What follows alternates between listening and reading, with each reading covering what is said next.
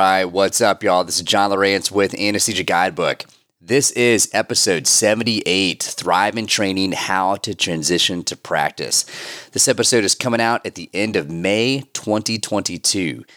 Now, this show covers advice for the last 6 months of anesthesia training that transition out of training and into the first 6 months of your practice.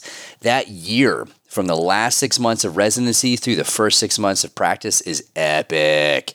There's a huge learning curve that you're going to go through in the first 6 months after anesthesia training, following, quote, the completion of training, right, when you graduate. Now, finishing training is a little bit of a misnomer, and I want to talk about that for just a sec before we get into the show. So this whole series has been called Thrive in Training. The focus has been helping you be successful in anesthesia training. In finishing training, which is what this episode talks about, and then transitioning to practice is an epic milestone in your career. In some ways, it is a finish line. It is the end of a long road. You have been working towards getting successfully through anesthesia school and passing boards for years. And I'm not talking about just the time that you've actually been in training, but even before that, all of the hard work and effort that you put into getting into anesthesia school, then the blood, sweat, and tears that you spilled getting through the program, it's just epic. We've been talking about how hard it is to explain to others and just how difficult that path is. So when you're done, when you finish, it is a huge milestone. It is something to congratulate yourself over. It's something to celebrate. It's something to take a deep breath and a sigh of relief. But in terms of your clinical practice, it's not really the finish line. It's the starting line. It's when the gun goes off. It's when you get a huge, massive green light to start your practice and really begin building your career. Training is where you lay the foundation. When you get done, the green light goes off. If you're an F1 fan, Monaco race is going on this weekend. If you're an F1 fan, it's when the lights go out. You've done a ton of prep to get there, then the lights go out and the race is on. It's time to start your practice. So this episode is going to talk a little bit about that, how to wrap up training, how to get through boards, and then how to transition successfully into the first 6 months of your practice. So what's fun about this episode is that this was actually the first episode that I produced on the old show from the head of the bed where it was just me and the mic. So this episode originally came out in February of 2016. Obviously, the intro is fresh here in 2022, but then the actual meat and potatoes of the episode is the first time I ever sat down with the microphone and just told y'all what I wanted to say. So I'm going to sound a little green in this episode. It's kind of fun to go. It's kind of adorable to go back and listen to, but the content is on point. I was actually kind of impressed with myself. I think you're still going to enjoy it. There's still stuff that's relevant. And at the time, I really did want to kind of capture, while it was fresh on my mind as a lived experience, what it was like to go through the last 6 months of school, transitioning through boards, and then into my first 6 months of practice. So this was recorded probably 8 months after I finished anesthesia school and passed boards. And I hope that you're really going to enjoy it. Just to kind of give you a primer, there's 3 huge things in the last 6 months of school. It's wrapping up your residency project or DNP project, securing a job, and passing boards. Then, boards is epic. We've talked about that in recent shows, how to approach the C and the NCE. And then in your first 6 months of training, there's this massive learning curve that you're going to go through as you really begin to put all the puzzle pieces together, right? The lights go out, the race is on. It's time to actually do what you've been training to do for the last several years. And I think there's really 2 themes that come down. There's 2 questions that I ask myself a lot during that time. Why am I doing what I'm doing? And conversely, why am I not going to do something that I'm not going to do? And you have to answer those questions. It's where the rubber meets the road. Every day of your clinical practice, you're going to do things a particular way, or you're going to not do things a particular way. And the real question there is why. And I hope that you reach beyond, well, just because my residency had a particular style to it, or just because my program faculty or my preceptors taught me to do it that way. Now, I'm not saying don't do things that your program faculty taught you to do. Obviously, they're your mentors. They're the ones that showed you the ropes and how to get going.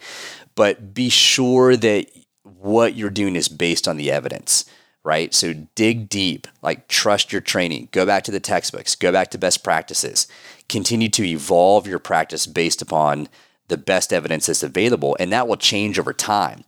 Now, as you know, if you followed Anesthesia Guidebook, expertise in anesthesia practice is a huge theme of this whole podcast. It's what I really focus on and encourage you in terms of developing true mastery and helping you develop a true sense of being an expert in your practice. And one of the things that's really interesting about that we talked way back on the actual episode that was about expertise in anesthesia practice is that many people get out of training and they just do the same thing that they were taught in training for the next 10 years, 15 years, 20 years of their career. And now they're this gray-haired, seasoned anesthesia provider, 20 years of experience under the belt, but they've really just been doing the same thing over and over and over for 20 years. They've not evolved their practice at all. So they might be good at particular things, but in some ways they may be a false master. They may be this, kind of perceived, sage of the anesthesia department wherever they're working, but really nothing's changed. They're just repeating what they learned in practice. And so I hope that that's not your story. Continue to dig deep, continue to stay fresh, actually try to get something out of continuing education conferences and reading the literature, and continue to stay sharp in your practice. So asking yourself those two basic questions, why am I doing something or why am I not going to do something, and having the literature on best practices in anesthesia shape that decision making is essential for developing true expertise in anesthesia. All right, so I hope you enjoy the show. As always, drop me your comments or questions on the website, on social media, or in an email. I'm at john@anesthesiaguidebook.com. And if you haven't already, please take 3 to 5 minutes, drop a review on Apple Podcast. Your rating, but especially your written reviews, it helps the algorithm push the show out to more people. It helps the visibility of the show. And probably most importantly, it helps other people who are new to the show trust what we're doing at Anesthesia Guidebook. So if they see how this episode or this series or this whole podcast has helped you through your written comments and ratings, it's going to help them trust the show and dive in and see what we have in store for them. So thanks so much for listening. And with that, let's get to the show. So first off, this is a big year. I remember thinking in the year before that I graduated, really like the December before the May that I graduated, that it was going to be such a big year for learning. You've got studying for boards and finishing school and like getting ready for all of that, which you basically go over everything you learned from anesthesia school again and try to retain that for boards. And then you get out and you have your first 6 months of practice and figuring out all of those things that you want to incorporate into your practice and just tons of stuff. So I wanted to kind of bring a lot of those ideas together and share them here. So hopefully it can be of use to other folks that are wrapping up anesthesia school. So let's talk about the last 6 months of anesthesia school. You've got 3 big things that will demand your attention: landing a job, wrapping up your project or thesis, and crushing boards. My advice is the earlier you can knock out the first 2 of those, the better off you're going to be. So look for a job early. Get on Gaswork or Indeed.com and see what's out there. Think about where you want to be and the kind of practice you want to be at. Contact anesthesia departments at the hospitals you want to work at, even if there's no jobs posted. The chief CRNAs who work there usually know their staffing needs and if anyone's planning on leaving their group in the next few months. But definitely get your name out there early. I've got a podcast that goes into more detail on how to promote yourself as a CRNA with my good buddy John Bradstreet, so be sure to check that one out. But definitely start early on the job hunt. If you can secure a job several months before graduation, it takes a huge burden of stress off of your shoulders. And the same goes with wrapping up your project. One of my classmates knocked her paper out almost a full year before we graduated. So the rest of us were scrambling that last semester, meeting deadlines and studying for boards and job hunting, and she was chilling. She was completely done with her paper. And by the way, it got accepted for publication in the AANA journal well before we graduated. So nice job, Jenna. I'll put a link to her paper in the show notes. It's on the perioperative use of dexamethasone, and it really is a great paper. So, and lastly, there's boards. It's a huge deal. This is the crux move. This is the high bar. It's like the championship game of anesthesia school or the solo class 5 run. It's just you and the old MBCRNA testing the boundaries of your knowledge. And everything rides on those 100 to 170 questions. So I could talk for a long time about preparing for boards, but I've distilled down these thoughts into 10 tips that I want to share with you. Number 1 is have the right mindset.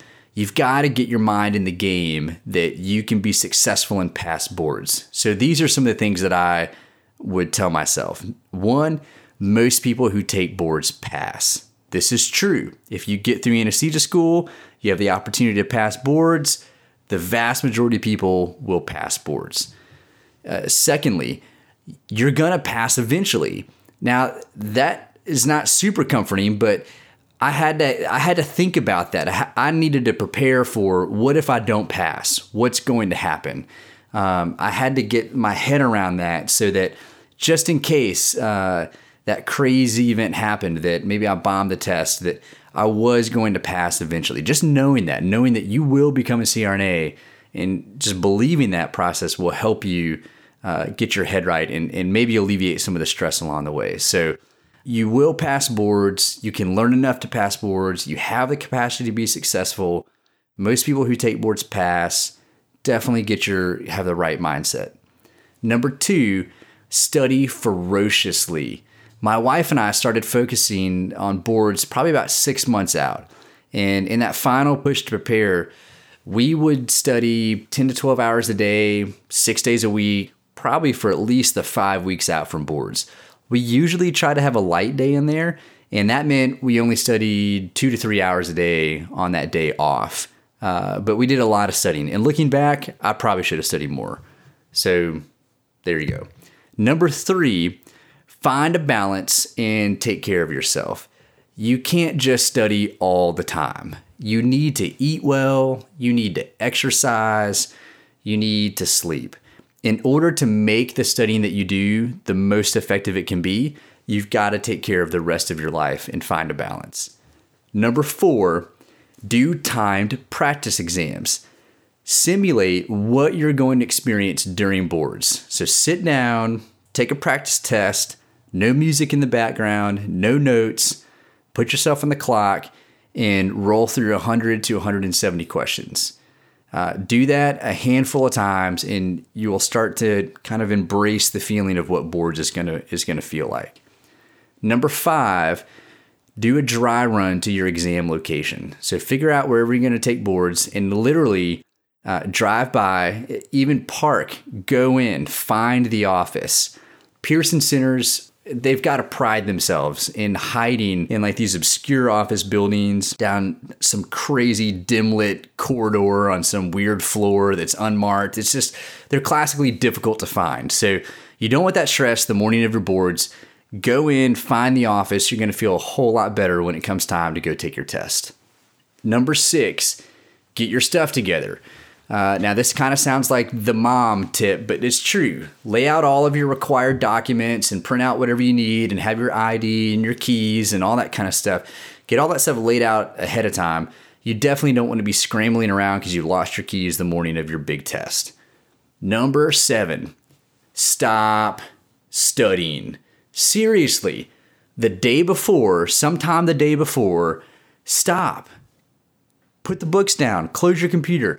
You're not going to learn anything that will help you, and you're probably just going to freak yourself out, scrambling to scroll through 2.5 years of PowerPoint presentations and notes and flashcards in the last 12 hours.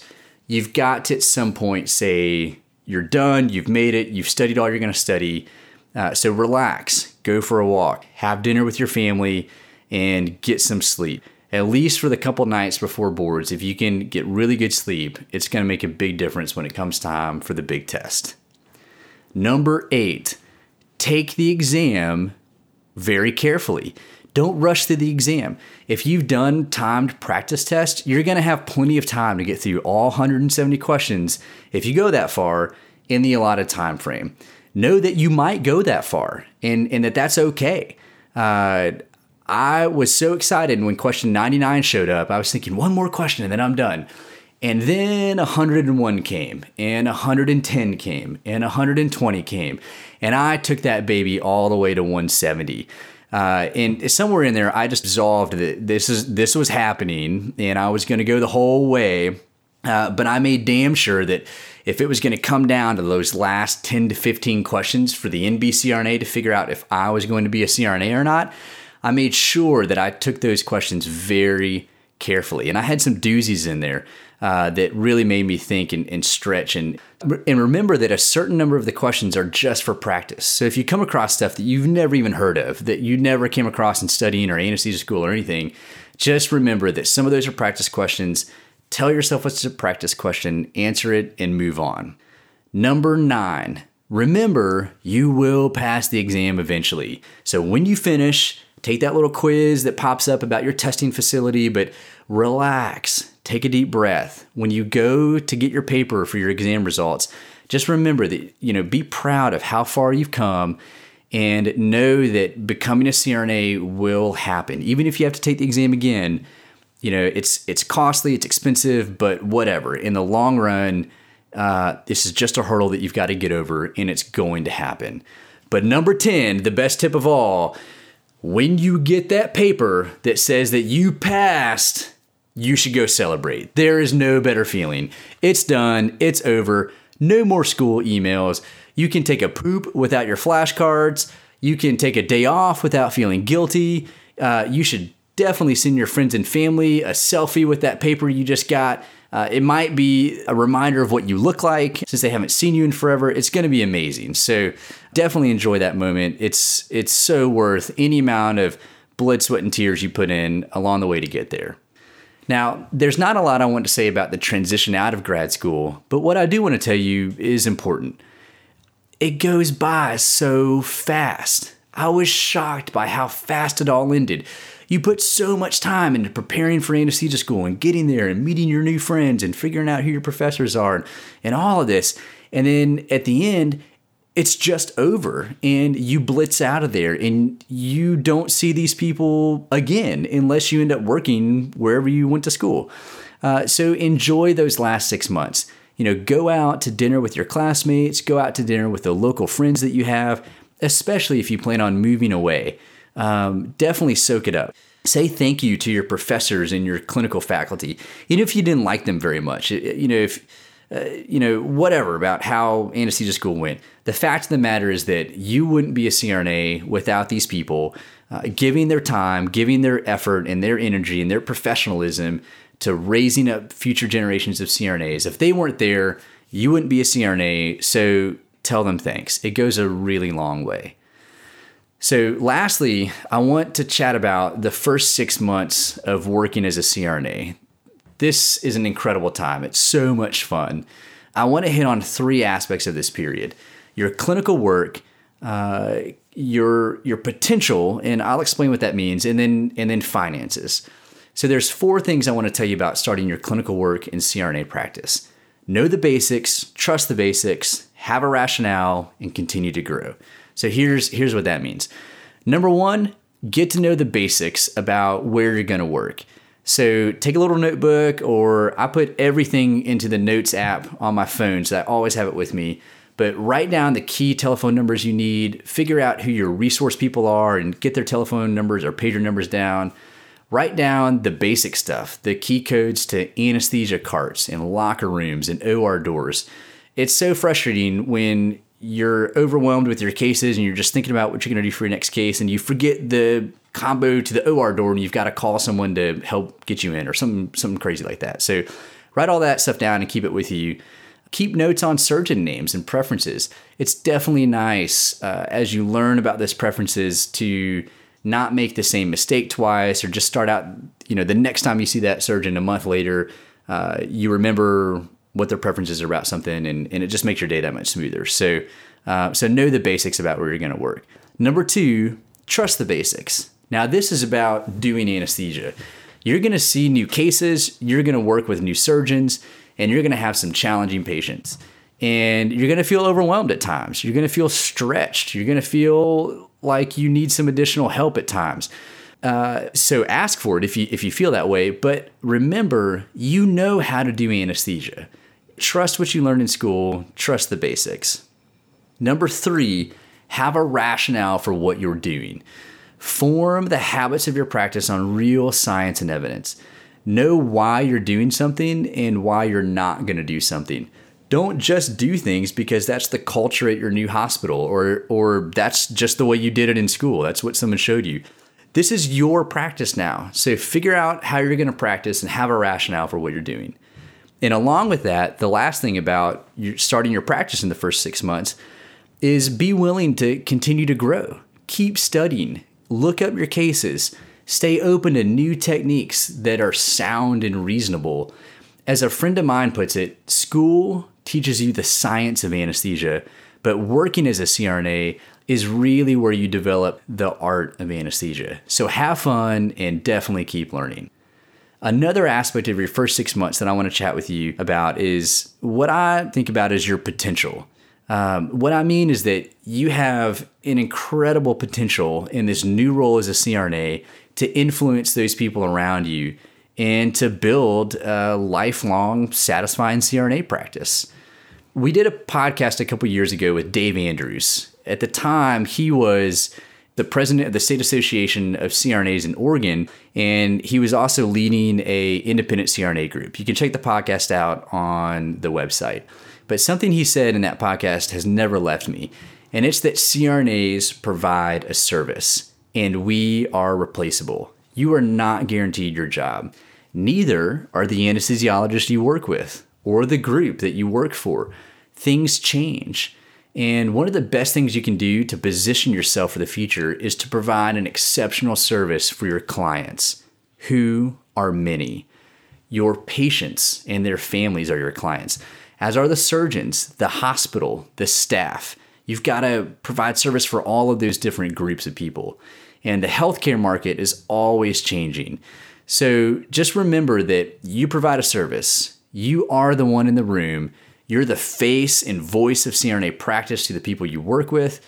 You are the absolute number one best advocate for your profession, your own professional practice, and your own future work situation. So just capitalize on that concept rather than sitting back on your heels and taking your current situation for granted.